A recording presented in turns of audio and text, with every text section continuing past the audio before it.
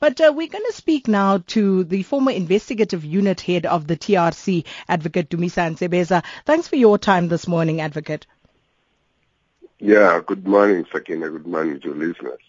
Advocate Nsebeza, 2 decades after the TRC completed its work, what is your reaction to this prosecution today?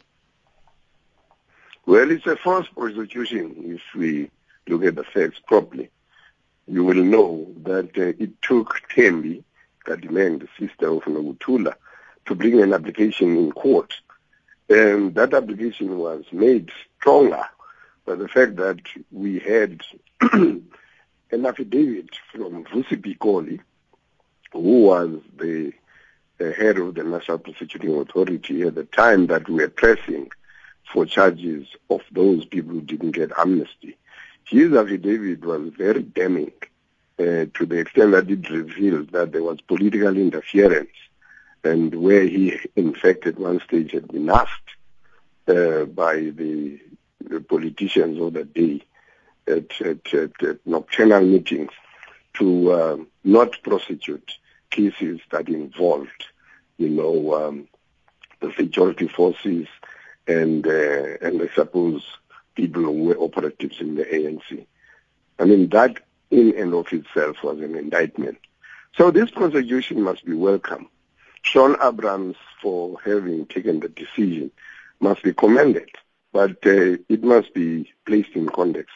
And this proper context is that a court of law might have come to the conclusion that they either must prosecute or they must indicate that they are going to prosecute. I think that's the context.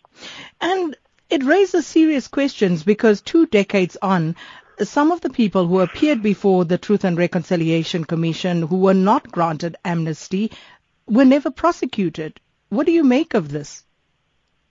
Yeah, in fact, even for this prosecution, witnesses die, memories fade. So it may well be that it's a Pyrrhic victory, that they are going to get a prosecution and then there will be no witnesses. But this is not the only case. There are other cases in relation to which there should have been prosecutions. As you may know, the Promotion of National Unity and Reconciliation Act, the so-called TRC Act, made provisions that whoever has not applied for amnesty and ought to have applied for amnesty, or whoever applied for amnesty didn't make a full disclosure such that the amnesty committee could not grant them amnesty. Those people had to be prosecuted. And we made those recommendations and gave the NPA, files and files. I mean, for instance, Steve Biko. What happened to those people who were responsible suddenly for his death? What happened to the people at Craddock 4? Koniwe, Kalata, etc. What happened to the people who were responsible for the PEPCO 3? So there is a whole range of cases of people who ought to have been prosecuted for having participated in a whole range of crimes, but who had never been prosecuted. So what does that mean? Where does that leave us? Are we not in contravention of the act then that led to the establishment of the TRC?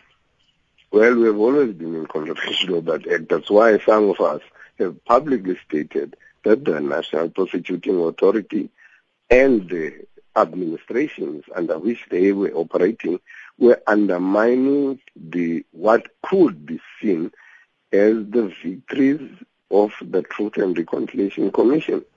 Because the commission made recommendations, and one of the recommendations was that people must be prosecuted who ought to be prosecuted, and in relation to whose prosecution, there was evidence. And there was evidence that we made available to the Department of Justice. So the fact that it has now taken one application, amongst others, to force at least a particular prosecution is an indictment. And I would hope that Sean Abrams should see to it that other cases which merit prosecution should be pursued and be prosecuted, and that there should be no court applications brought by those who are aggrieved, who want to have closure in order for prosecution to take place.